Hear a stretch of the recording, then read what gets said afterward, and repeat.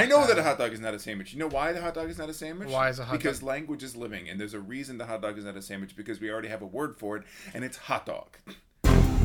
Hot dog differentiates itself from the sandwich category by virtue of the fact that it already has a label. In order to label a hot dog a sandwich as well as a hot dog, it would then carry two labels, and labels are, in language, to a degree exclusionary. You seem very heated about this hot dog sandwich thing. I've just given it some thought.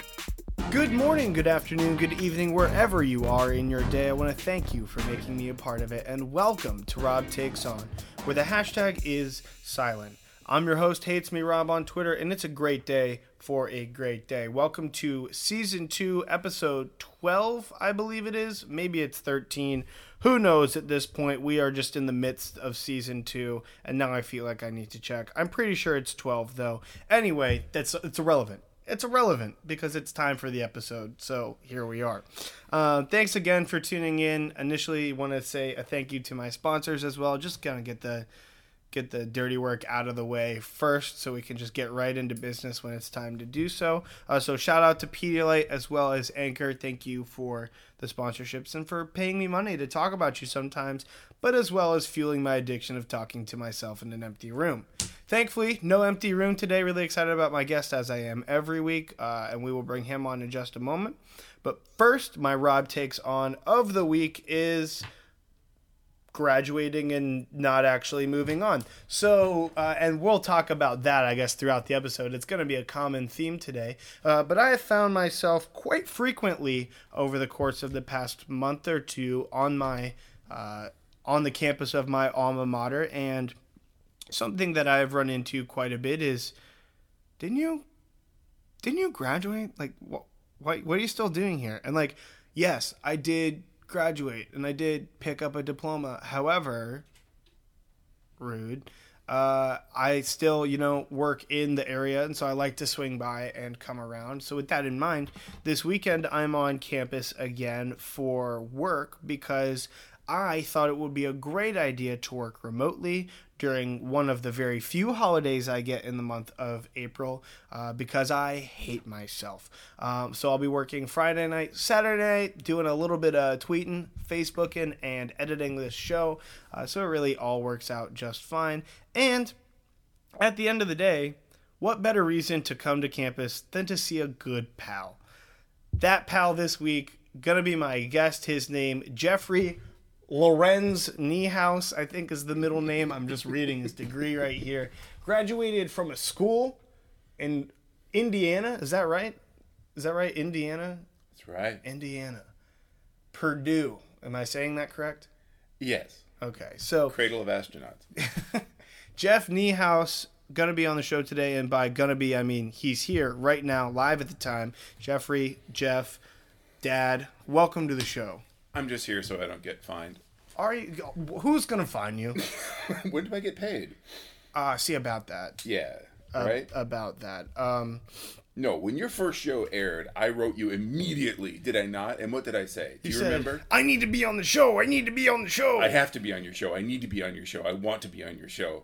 Put me on your show. And said, now, okay. After sucking up for, what is it now, 10 months? Season 2, Episode 12 it is. Yeah, right. Now you're finally in my office, drinking my coffee, eating my candy. Well, I've been coming to your office, drinking your coffee, and eating your candy for quite some time now. That's true. It just happens that it just so happens that I have a microphone or two and something to record our conversation on for once. And here it is, my big break. I just didn't think the people were ready for you yet, Oh, you think they are now?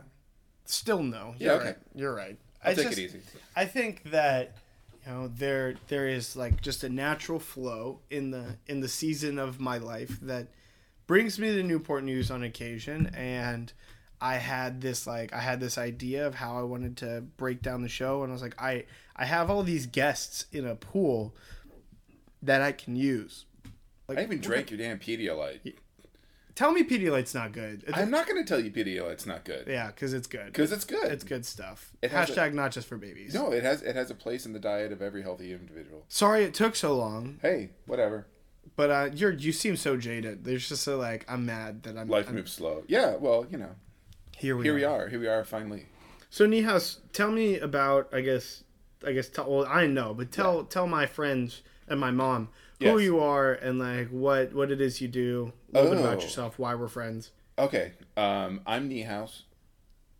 That's what you call me. That's my name. Yeah. I think that's best. I don't like Dr. Niehaus. I don't like Professor Niehaus. It makes me sound like a self-important weenie. And I know I'm not a real doctor. So, like, let's just dispense with that. Kind of like a dentist. No, dude, a dentist knows things. Dude, a dentist knows things about teeth. I trust that a dentist knows things about teeth. Things that I will never know about teeth. Somebody like me, there's nothing I know that you couldn't learn in a night. I just know, like, A lot of it, right? But it's not in depth. It's really kind of amazing just how much who I am and what I know is just a slow accumulation of little stories and narratives. Because I can't do anything particularly special. The PhD in psychology doesn't let you do anything particularly special. I can't work on teeth. That would make me valuable. That would make me real. I just able to talk about some things that, and if that's what my job is, then I guess I have a place. See, now you said, I like to go by Dr. Niehaus Right. because that makes you a self-important weenie. I would argue that without the doctor, then you're just a weenie. Yeah. I mean, just in general. Yeah, right. No, for real. Sure. But at that point, could I have a job? Could weenie be my job? Could I make money weenieing? The gig economy, the weenie gig economy is really kind of hurting you. You really have to have a side job. You have to have a day job. I That get is to true. do this full time. I have to get paid for this full time, despite the fact that I actually do this about 9-10 months out of the year. And during those days when I actually do it, there are about 2.5 hours worth of work per day that I actually have to show up for. So what do you do? what do? I talk. You just hang out with people. For the most It part. seems like. Yeah, so, all right, so I'm a lecturer here. That means that I don't have to do research. I teach 4 classes per semester.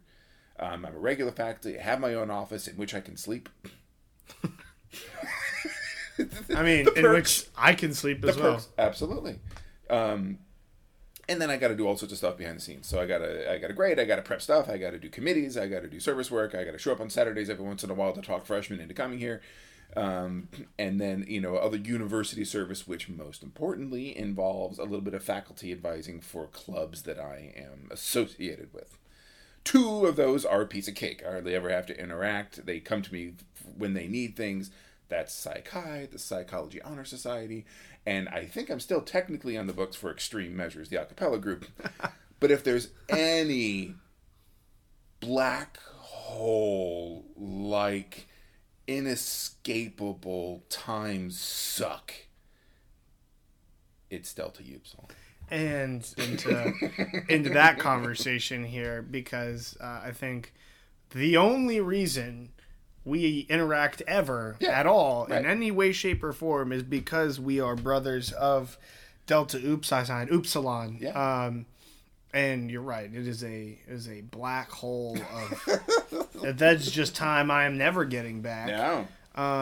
Now, my experience as an undergraduate and your experience as an undergraduate, I'm assuming, not even assuming, I just know we're very different, considering you were a D1 frat star and I was a D3. I wouldn't even call it frat star. I was a D3 weenie. The experience of collegiate fraternity life has gotten significantly more crazy as time has gone by in my mind. It was tame in 1992 and 1996. There were 5 years worth of minor shenanigans, which then when I sit down and talk to somebody have been distilled into like 3 or 4 stories that took place over 5 years that give people the impression that there was crazy happening all the time. Yes, we ate a snake. Yes, we would sing naked on campus on occasion. Yes, this, yes, that. But, that was maybe a worthwhile thing happening every 8 or 9 months, and the rest of it was just the same basic crap. Now, the difference is that we had an actual house. We had an 80-capacity person house on the top of a hill overlooking the rest of campus. We could have parties there. We could hire bands in there. We could have however many hundreds of people, black out the windows, and invite an entire 36,000 person undergraduate campus with lists that we would hand out to every other Greek organization. This is not how it's done anymore, but we would give a list to Kappa Sig. We would give a list to the Fijis. We'd give a list to all the different fraternities. They'd put people on that list, and then people would show up to see whatever band we were having and do our party. Okay, great. That was a little bit more wild and different because there's nobody who has a house in which they can hold functions like that is officially the ownership of the chapter.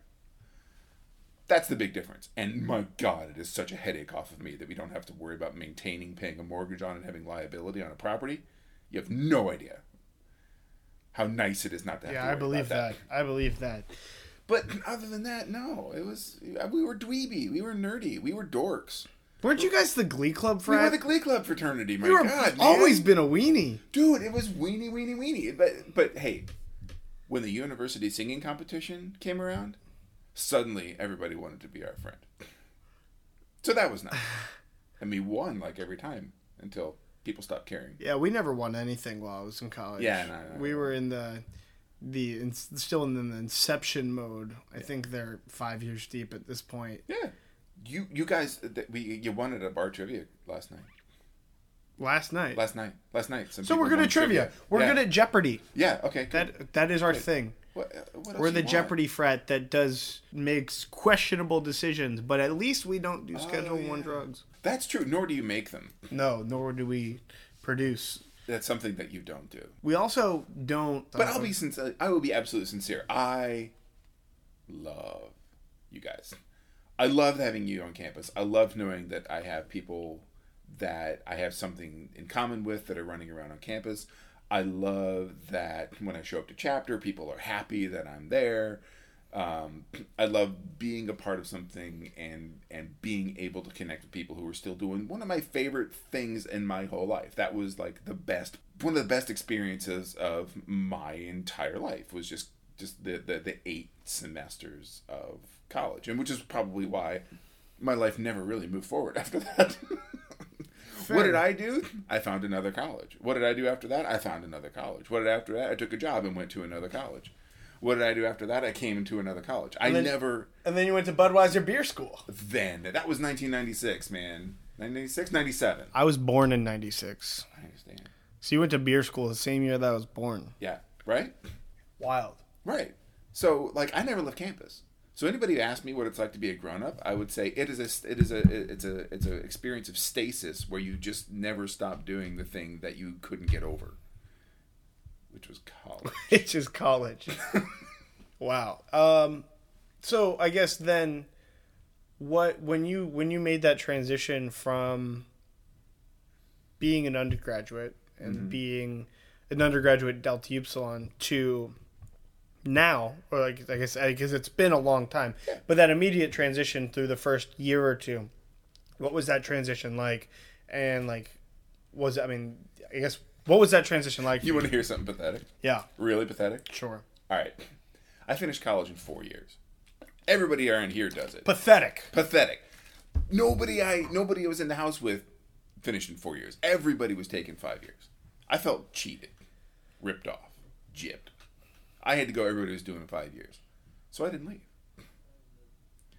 I stayed at the DU house, having graduated, lived there, had my suite mates, worked at a restaurant, volunteered at a local urban ministry, and took on a totally BS alumni advisor position, which was basically a way of getting another renter in that house for the alumni board so that they could keep it a little bit closer towards capacity. That was my first year out of college. I was a waiter. I say that with disdain for some reason. It wasn't. It was a fine job. It was a great job. It's something that people need to do. I like the fact that I spent a year in a restaurant because now when I go to restaurants, I know what the experience is of the people serving me and I got a little bit of empathy, which I think everybody should do.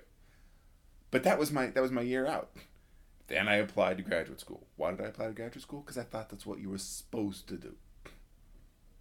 Yeah, I'm about to finish my first year out. And obviously I didn't stay in the DU house, but right. I might as well have for that first couple of months. And they were very much like, hey, you gotta blast, my dude. I mean, was it weird? I mean, what was the... Has anything changed in that sense where, like, alumni, like, where you were still around, but people were like, why are you still here? It wasn't... It was the fact that I was still a part of the day-to-day life.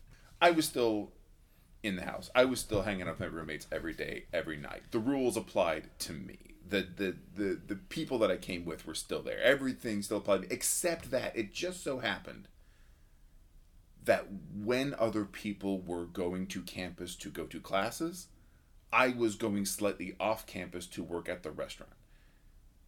And since, like, being in class was not really the biggest day-to-day portion of the life of any of these people, it was just something like you kind of left your life to go do and then you came back, that life didn't really change all that much. So it was like I was a fifth-year senior, except I just had a really, really, really light schedule. That's what it was kind of like. So it wasn't particularly weird. The fact that there was a diploma somewhere tucked away in a folder really didn't change my relationship to the whole structure, to the whole just little society that we had there in the house. Everything was pretty much exactly the same. Now, if I had moved, if I was away, if I had a job, if I came back occasionally, if I came back often, it'd be a different category. It'd be a different kind. It'd be a different thing. I fit into a different category of person.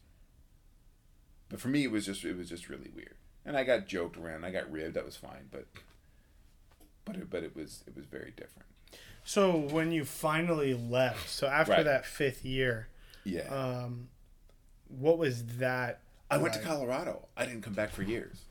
So, I guess what was settling in Colorado like? Because I know we're about to have... I would look at my shoes, which were the same shoes that I would wear when I was at a show or singing or something, and, like, cry because I wasn't doing that anymore. The thing that I loved, the thing that, like, really made me happy to do it, like, identity, the singing, the being around the people, it was not there, and, like, I would just sit sometimes in the chair and look at my shoes and cry, and it was terrible, but it was awesome. What I'm getting at is that there are about to be another maybe 1,200 graduates of CNU, and there are about to be like hundreds of thousands of other graduates in the country about to just go somewhere else, and they're all about to just start doing this whole like life thing, adulthood that we're all expected to just know how to do. Right. What was the hardest thing for you finally making that transition once you finally left? Luckily for me, when I got to Denver, there was a cohort of people in the master's program just ready and waiting to be new best friends. And we were together constantly. We did all sorts of fun things. We went out to the bars. So that was nice to like land there among people who I really enjoyed their company. But the hardest thing was, especially for me, is that I was not in any way successfully extroverted in my entire high school career or in the first couple of years of college. It really wasn't only until concerted effort, like junior and senior year, to appreciate how fulfilling it could be to actually hang out with people, to actually have fun, to actually party a little bit, that I realized just how fulfilling it could be to just consistently socialize, to feel popular for the first time in your life at like 22 is kind of transformative. And so I just had finally gotten a taste for that. And then the 80-person group that was unequivocally accepting and nurturing was then gone and replaced by a smaller, still a lot of fun group. And that was tough. But again, I was still in school. I was in the master's program instead of an undergraduate program. I was still going to classes. So you really never did. I mean, I know you said that already, but like you've never really left school. So I didn't really leave school. The closest I ever got to leaving school was after I got my master's in counseling. I took a job in downtown Denver, working mostly phones, of people calling in to do intakes for mental health services. That was 2 years worth of job. So other than that, it's just been school, and teach, Yeah. teach. Right. Now, what has your experience as a teacher been like? I mean, like as a professor, as a lecturer, as a... Look, I love it. I love it. It's amazing. I mean, so what is... I mean, kind of go into what it is that you teach on a... I would say like on a basic level, but like on like a level that... I mean, okay. All right. I took one of your classes. Yes. And I passed-failed. And you were a butthole about it because I just wanted to pass. I was just like, Niehaus, just give me a passing grade. I'll stop coming to class. Give me a passing grade. He said, you got to earn a passing grade. Like, Jesus. I said, just give me a passing grade and I will stop coming to class. I will stop bothering you. I will let everyone else in this class actually learn, and then I will stop being a nuisance to the class. But Which no. you were, but I've had worse.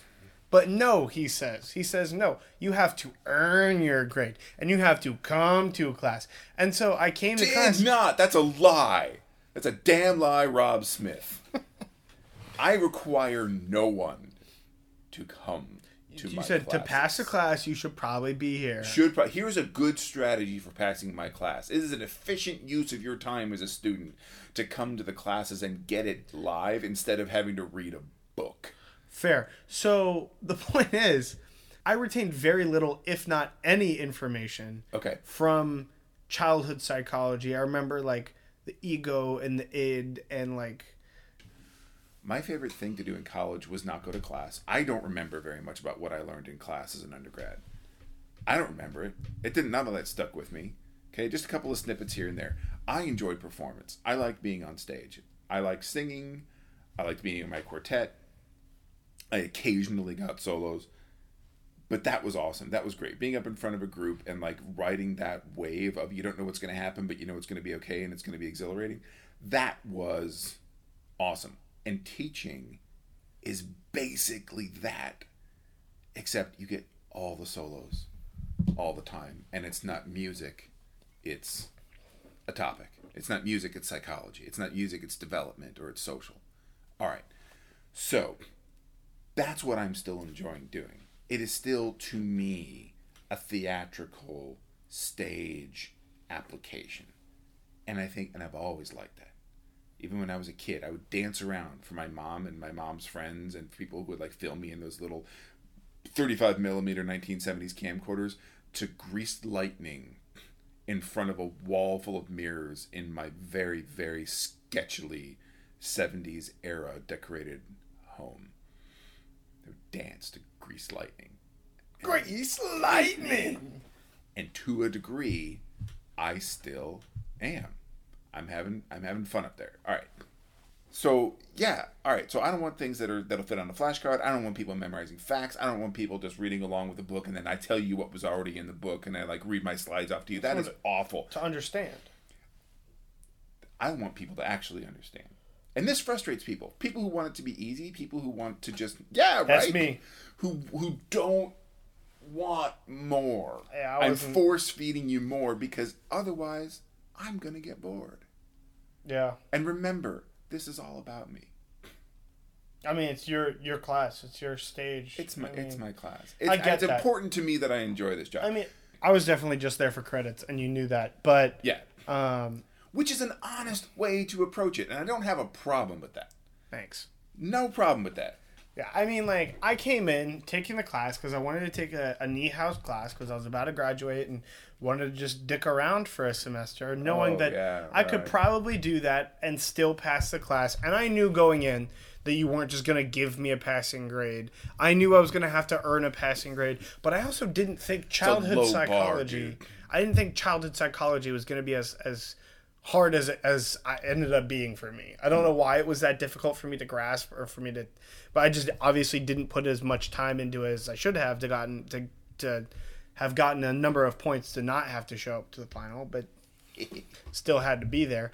But yeah, no, I mean, I was just there for credits and to just joke around. And there was definitely a cohort of people in that class that was like, man, I can only enjoy this class because Rob is here and like he is making this fun for me. And then because he just doesn't care. And then there are other people in the class who are like, man, I wish he would just shut up. And I loved that, like, because it was your stage But it was also kind of mine a little bit. All attention is good attention. Is that what we're hearing? Basically, yeah. I mean, like, there was a time where literally in the middle of class, I was like, hey, Niehaus, I'll be right back. Got up, went to the registrar's office, filled out the pass-fail form, walked back into the classroom while you were lecturing. And you looked at me and said, oh, I was just filling out the pass-fail form. And you hear a couple of people in the class just giggling, like, hee hee hee. Like, should I laugh? Like, this is funny, but, like, I don't want to interrupt. Like, from Niehaus, is he going to get mad at me if I distract anymore? Then this jabroni has already distracted us. And you're like, cool, good for you. Sit down. Yeah, I encourage pass-fail. I don't like it when people grade grub. I was that kid. I still grade grub. It's total hypocrisy because that was my essence of existence. But, like, oh my God. Pass-fail it. Just settle into for its own sake. Get credit for the class. But pass-fail it so that you're not worrying about the difference between 89 and 90% or 83 and 84%. And I encourage that. It was from there that from that point on that I enjoyed the class a little bit more because I didn't have to worry about. I mean, granted, I didn't worry about the grade in the class at all. Like at that point, like I just needed to pass. I was gonna graduate. Like I just needed the credits, and that's really why I was there. I'm not a psychology major, and like I didn't need the class at all. Yeah. I needed the credits, and I could have taken those credits anywhere. But from that point on, I was like, I can just kind of take in this information as I want and use it in my daily life as I can, but it's really not that big of a deal if I don't do well because like I'm still probably gonna do okay enough to get like a D and pass class. Yeah, I don't know, and it doesn't impact their GPA, which is the biggest thing for me is that it's fine. It's good for the joy of it. There's nothing that crushes the actual enjoyment of doing a thing that takes effort than being rewarded for it. Here's one thing to learn today. There's this thing called over-justification. Over-justification is when you might have an intrinsic motivation to do something, but you put an extrinsic motivation on top of it, and it kills your desire to do so in the first place. Like a grade. Like a grade, or like pay. All right? Do what you love, and you'll never work a day in your life. Remember somebody says that BS? Yeah, wrong. Start getting paid for what you like to do, and you'll stop enjoying it. It ruins hobbies. What I would say is get a job that you can do, get a job that you can get some satisfaction out of, but if you like doing your hobby more than your job, you haven't failed to do your passion. You're a freaking human being living in a society, taking part in an economy, and you have your passions, and hopefully you don't experience abject misery as you go throughout your workday. But if that's not the thing that you would have been doing, even if you had a full range of things that you could do, then you haven't failed to get the right job.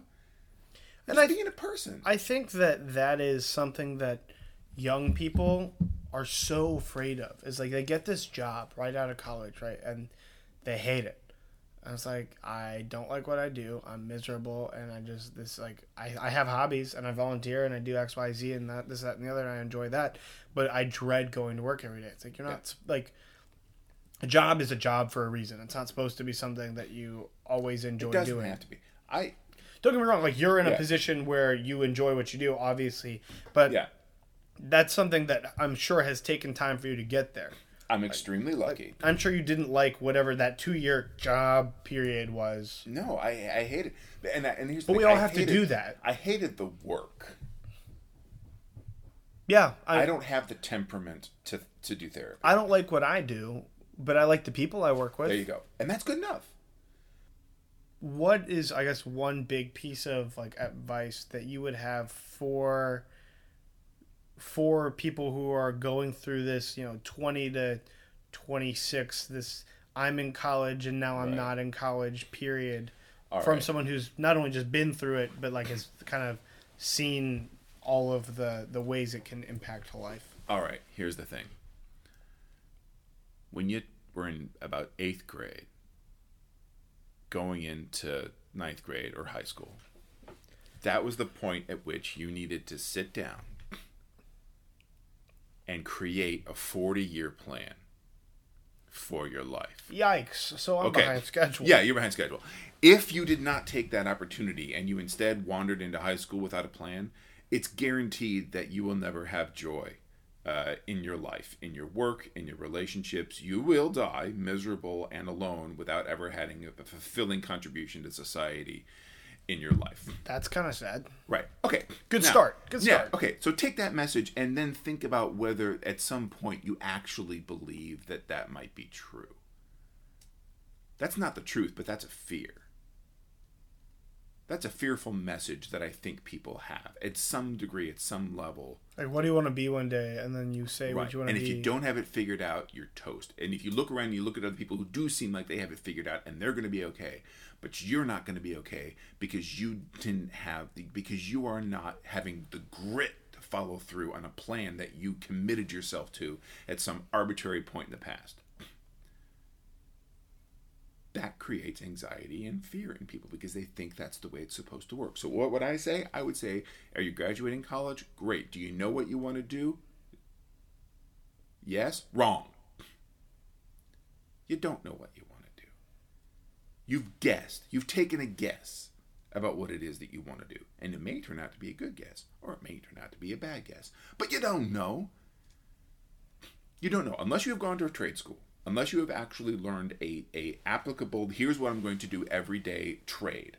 And instead you have a liberal arts education that has prepared your mind to do something else. You don't know what it is that you're going to do. You don't know if you're going to enjoy it. You don't know if it's going to last.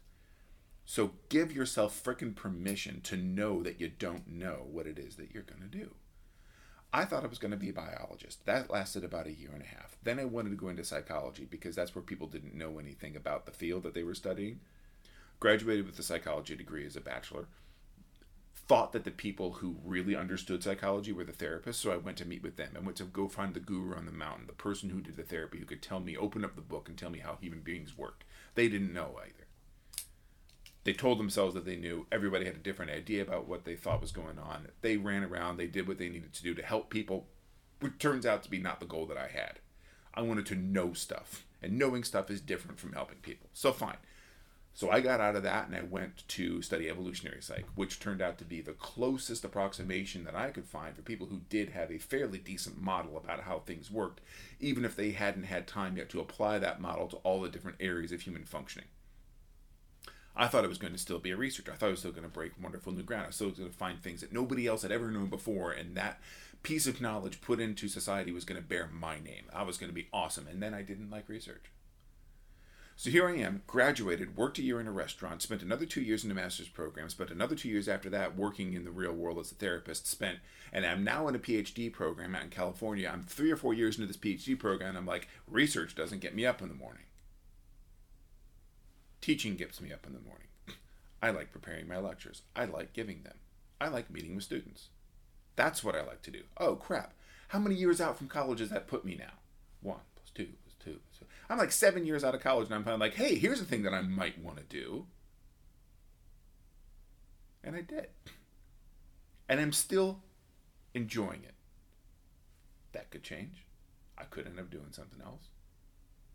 But people get wrapped around the axle thinking that they ought to have known exactly what it was that was going to fulfill them for the rest of their days at any given point in their life. Wrong. Wrong.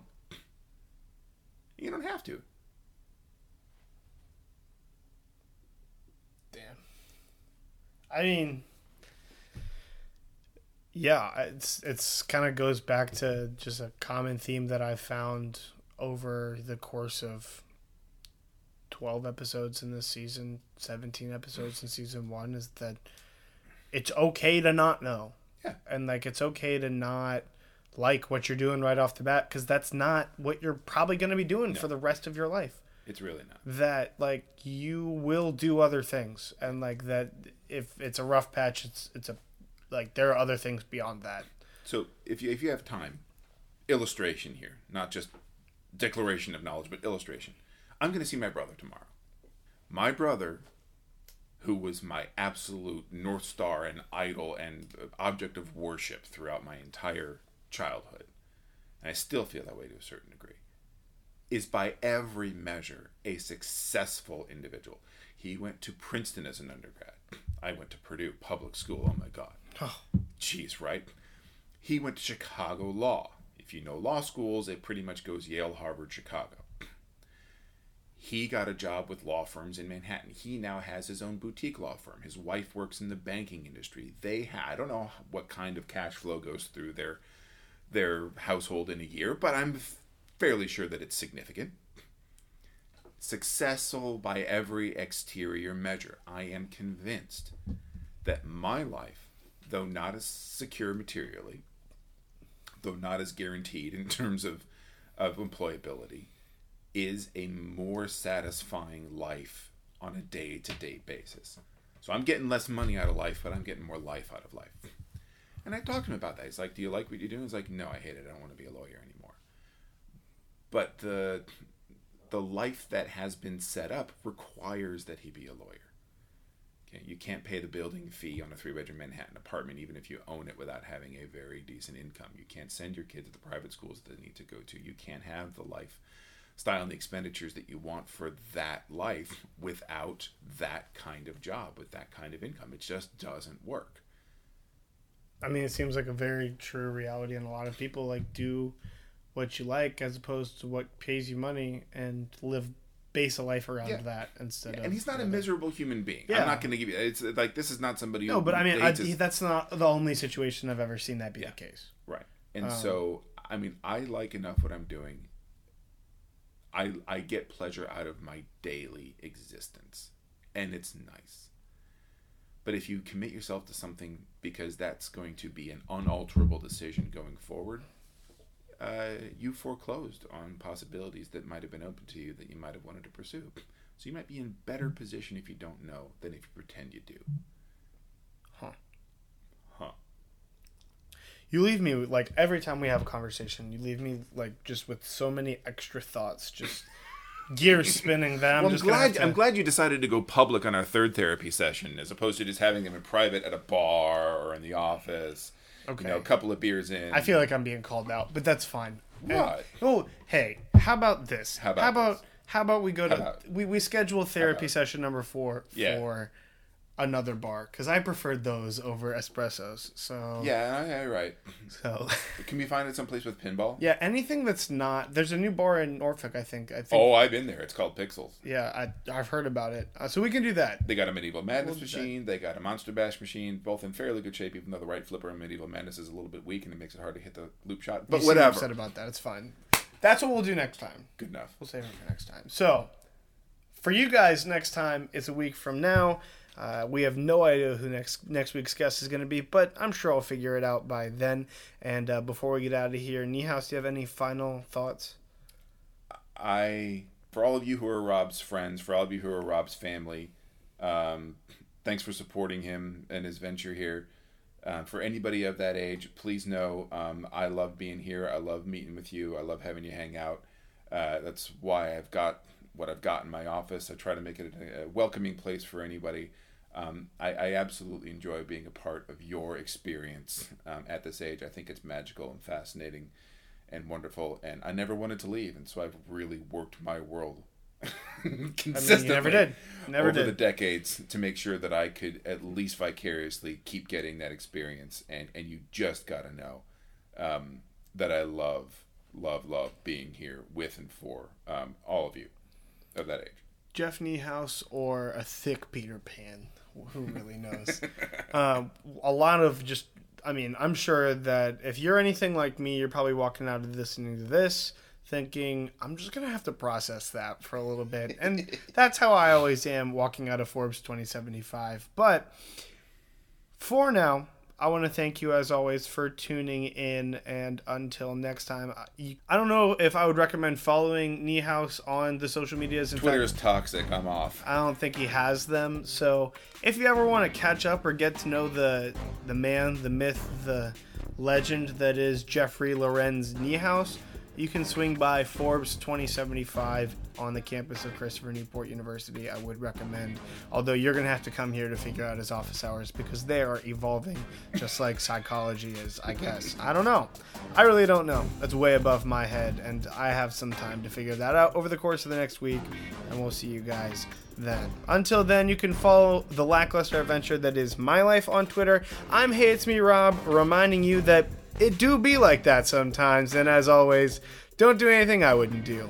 You'll find it's a pretty short list. Say goodbye, Niehaus. Bye, Niehaus. Goodbye.